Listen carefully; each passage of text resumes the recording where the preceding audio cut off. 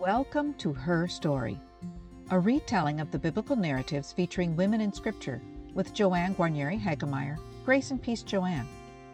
In a series on kings and queens, Michal perhaps takes precedence as the first wife of whom many consider Israel's greatest king, David.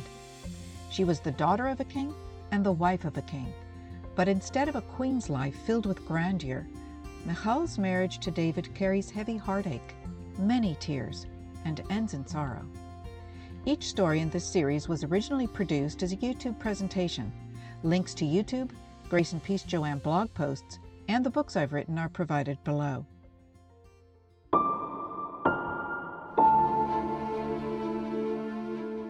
Embedded within the story of David, Israel's most beloved king, and of whom the Lord said was a man after God's own heart, is the tragic story of Michal, a Benjamite princess and daughter of King Saul. Her story begins in late Bronze Age Canaan. The 12 tribes of Israel were still in the throes of coalescing into a kingdom, and they were beleaguered by battle after battle with the powerful Philistines, until representatives from across the tribes came to the prophet Samuel and insisted a king be found to lead them to victory. So Saul, the tallest, handsomest, and best-loved wealthy young son of a Benjamite family, was crowned. When Saul had taken the kingship over Israel, he fought against all his enemies on every side, against Moab, against the Ammonites, against Edom, against the kings of Zobah, and against the Philistines. And wherever he turned, he routed them. He did valiantly and struck down the Amalekites and rescued Israel out of the hands of those who plundered them. He was a success, but the war with Philistia waged wearily on, until finally Goliath came forward with his famous challenge. In response, Saul produced a challenge of his own, saying, "The king will greatly enrich the man who kills him, and will give him his daughter, and make his family free in Israel." David took up that challenge, but not for wealth, nor the hand of a princess. Rather, he fought for the honor of God's name, in the might of God's divine power, and all Israel could not help but fall in love with this young, handsome, fiery shepherd and musician, and courageous warrior, including, it seems, Saul's youngest daughter, Michal. In Michal's story, we meet a young woman in love, who soon becomes courage itself in her quick-witted rescue of her husband. But as the years go by, she becomes an abandoned wife given to another man, and then a political pawn, and finally the outraged and rejected queen. Where was God in all this? Had God rejected Saul's family on Saul's behalf? Or is there a whisper of hope in an otherwise bleak tale of objectification and abuse? We begin with a princess in love, and it seems David had already long been a part of Saul's larger household, as he had been brought in by concerned servants to soothe Saul's soul with his exceptionally beautiful music. And the young shepherd, who had already secretly been anointed as God's next king, was brought to the troubled king. David's hauntingly lovely music, inspired by God, would eventually soothe the turmoil of Saul's dark travail. And soon after David's defeat of Goliath, Saul's son Jonathan, the crown prince of Israel, had pledged everlasting love to this young shepherd. And David became a part of Saul's household on a permanent basis. All Israel rang with David's praises. But even as David became more beloved, Saul became ever more jealous and began to try to kill his rival. Saul removed from his presence and made him a commander of 1,000. And David marched out and came in leading the army. David had success in all his undertakings, for the Lord was with him. And when Saul saw that he had great success, he stood in awe of him. But all Israel and Judah loved David, for it was he who marched out and came in leading them. Growing frustrated, Saul sought another tactic: entice David to stay on the front lines by giving him a princess to marry. The idea intrigued David, but it seems the arrangement fell through. But Saul's daughter Michal loved David, and Saul was told, and the thing pleased him.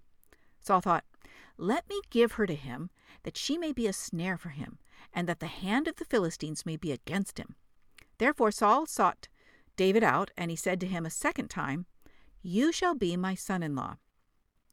Saul commanded his servants, "Speak to David in private and say, 'See, the king is delighted with you, and all his servants love you. Now then, become the king's son-in-law.'"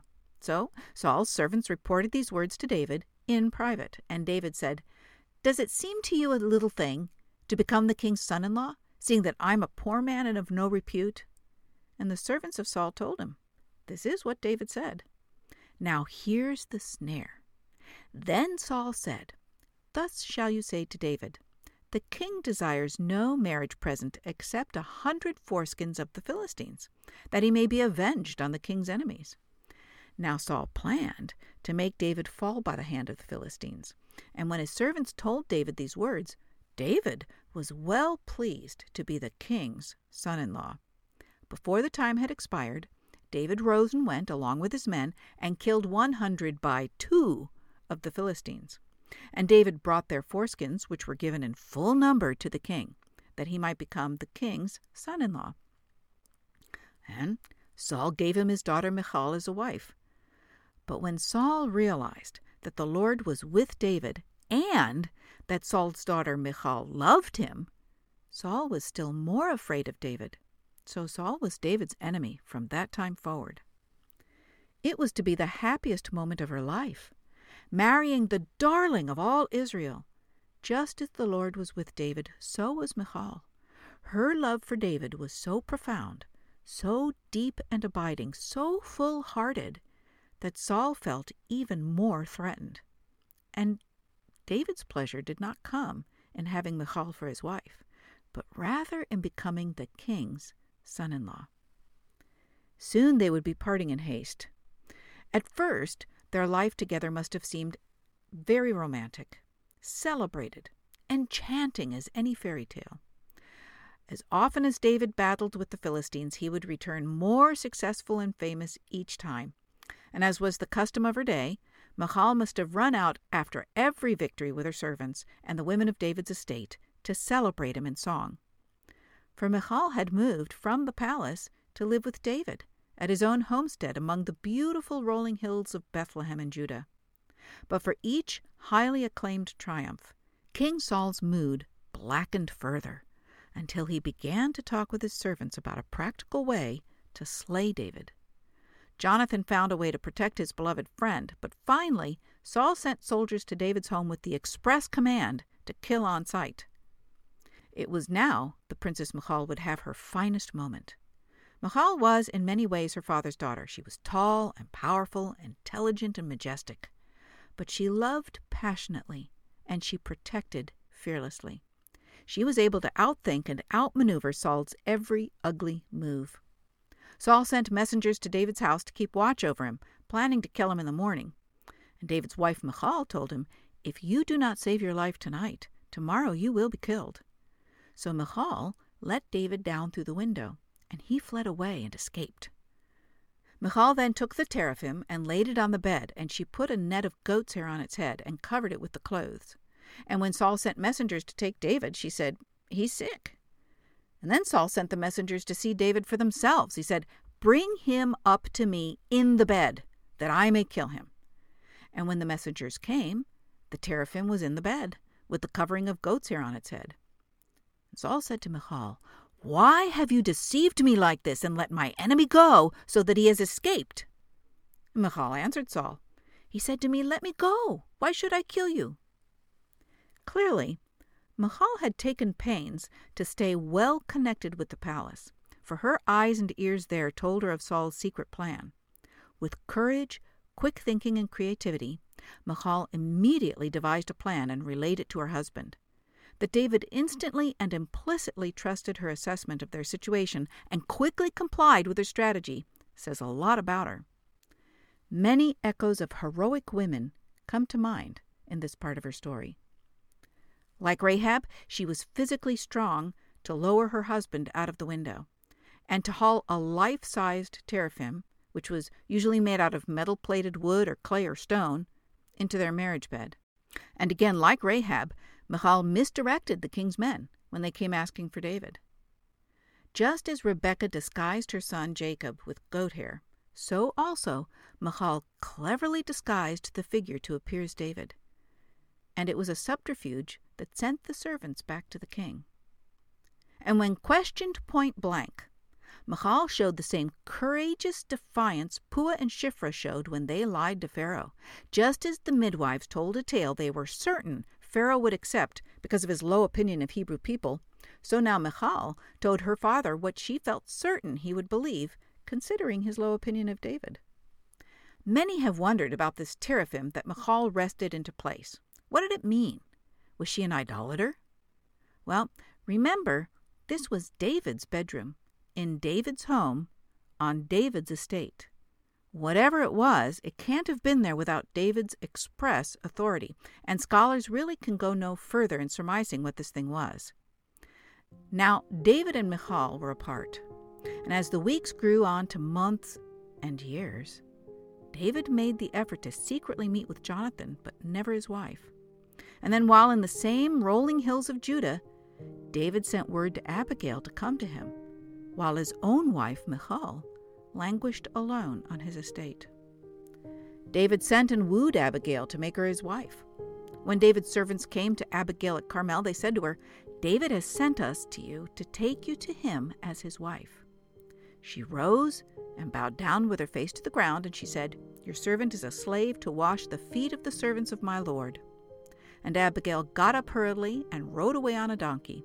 Her 5 maids attended her. And she went after the messengers of David and became his wife. And David also married Ahinoam of Jezreel. Both of them became his wives. It was not until David had made it clear he would not send for Michal that King Saul gave his daughter in marriage to another, as had actually been the custom in that region for 1,000 years. Saul had given his daughter Michal, David's wife, to Palti, son of Laish, who was from Galim. The narrator had placed David's marriages first in a hint of tacit disapproval. Even though David's life was in constant peril, even though he had fled for his life, and even though he was now living as an exile, he still had been able to meet with Jonathan safely. He still had been able to safely send for Abigail. He still could safely keep 2 wives in the wilderness. There was little question David had abandoned the wife of his youth. And Michal must have been devastated and humiliated. The laws of the 3 empires leading up to David's time had taken care to provide for women whose husbands had been forcefully ejected from the land and were living either as exiles or as prisoners.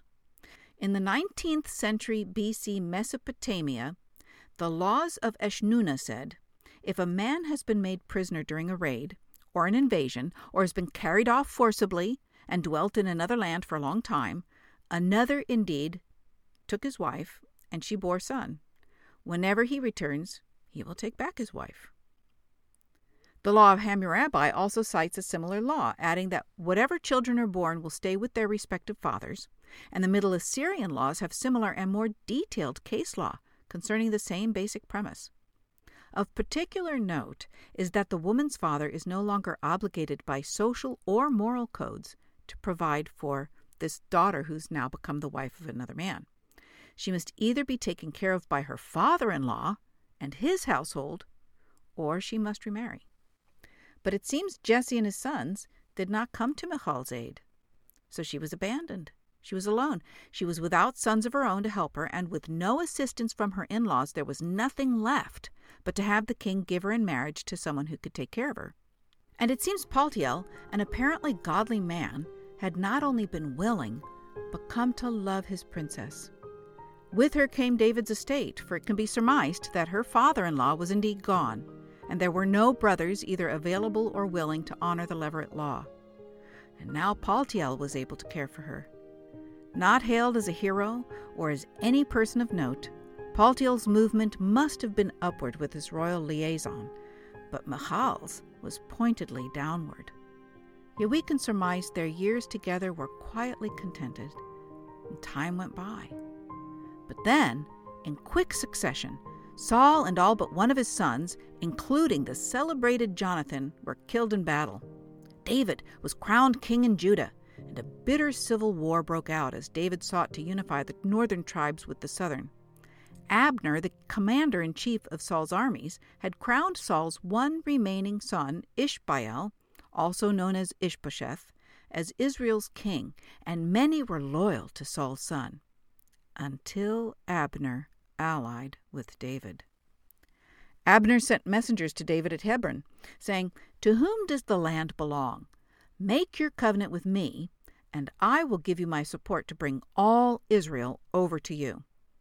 He said, "Good, I will make a covenant with you, but one thing I require of you. You shall never appear in my presence unless you bring Saul's daughter Michal when you come to see me."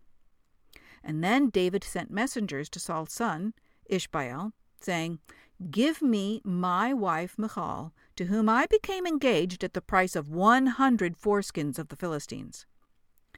Even though God's law expressly forbade a man remarrying his wife once she'd been married to another man, this ancient law of Hammurabi held strong. Ishbaal had to follow the long-held custom, or risk marking himself as a ruler willing to undermine the accepted social order and moral obligation of their culture. He had to show himself as a king who preserves the law and keeps society in balance, even when it hurt him politically. David's motivation, though not stated, seems clear. He wanted the civil war to end. He wanted Israel to be unified under his rule, and having Saul's daughter at his side would be politically astute.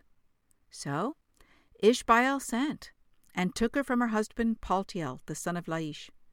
But her husband went with her, weeping as he walked behind her all the way to Bahurim. And then Abner said to him, "Go back home."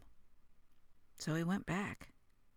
There was nothing Paltiel could do, but the narrator made sure every reader knew that David took another man's wife by a technicality of ancient law. It would be a prophetic statement of what would come in the story of Bathsheba. And for Michal, there would be no prospect of honor. So we trace the wounding of a young girl's soul in this now middle-aged woman. She had loved David with her whole heart, and then risked everything to protect him from her own father. She even defied King Saul to save her husband. But David had not returned her fervor. Instead, he had wooed another woman, Abigail, who lived not far from where Michal waited longingly for word from her husband. Now abandoned and without anyone from David's family to help her, she was given into marriage of necessity. Yet it seems this second marriage became a contented one, perhaps even a happy and loving union.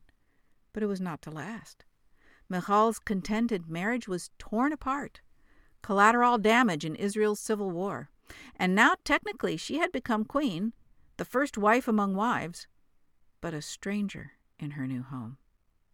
David, on the other hand, was ecstatic. He became king of the whole land, and now the ark would be brought to Jerusalem, his new capital city, and David danced before the Lord with all his might. David was girded with a linen ephod, so David and all the house of Israel brought up the ark of the Lord with shouting and with the sound of the trumpet. And as the ark of the Lord came into the city of David, Michal, daughter of Saul, looked out of the window and saw King David leaping and dancing before the Lord. She despised him in her heart. And they brought in the ark of the Lord and set it in its place inside the tent that David had pitched for it, and David offered burnt offerings and offerings of well-being before the Lord. And when David had finished offering the burnt offerings and the offerings of well-being, he blessed the people in the name of the Lord of hosts, and distributed food among all the people, the whole multitude of Israel, both men and women, to each a cake of bread, a portion of meat, and a cake of raisins. And then all the people went back to their homes. And David returned to bless his household. But Michal, the daughter of Saul, came out to meet David and said, "How the king of Israel has honored himself today, uncovering himself today before the eyes of his servants' maids, as any vulgar fellow might shamelessly uncover himself." David said to Michal, "It was before the Lord, who chose me in place of your father and all his household, to appoint me as prince over Israel, the people of the Lord, that I have danced before the Lord. I will make myself yet more contemptible than this, and I'll be abased in my own eyes. But by the maids of whom you have spoken, by them I shall be held in honor." And Michal, the daughter of Saul, had no child to the day of her death. Was Michal perhaps trying to protect David once more, this time from unseemliness now that he was a king? Or was her heart so broken she saw only the women and servants ogling David's nearly naked body rather than David's joy before the Lord? David gave her no sympathy. Rather than accepting her criticism, he flung it back in her face. King Saul, her father, was the loser. God loved and had chosen David, and David would do as he pleased. He might be even more contemptible in her eyes, but the maids she was so jealous of, oh, they would like what he did next. It has been debated whether Michal had no children because David never offered her a conjugal visit. Maybe. Notice the narrator did call her daughter of Saul rather than David's wife at this point. Certainly, it was God's judgment against Saul that his whole house would die away. God had said to Saul through Samuel, "You have not kept the command of the Lord your God that he gave to you. If you had, he would have established your kingdom over Israel for all time. But now your kingdom will not endure." Part of God's judgment meant Michal would never have children, not as punishment on Michal, but as fulfillment of prophecy. And if there's something I can learn from Michal's life, it's that misfortune is not necessarily a reflection of God's displeasure. Sometimes, even people like David, a man after God's own heart, can do wrong things. I like to think Abigail, in her grace and humility and wisdom, may have extended care towards Michal, who had lost everything dear to her. And that when Michal was gathered to the Lord, she experienced the promise God gives to all of us who put our faith in him.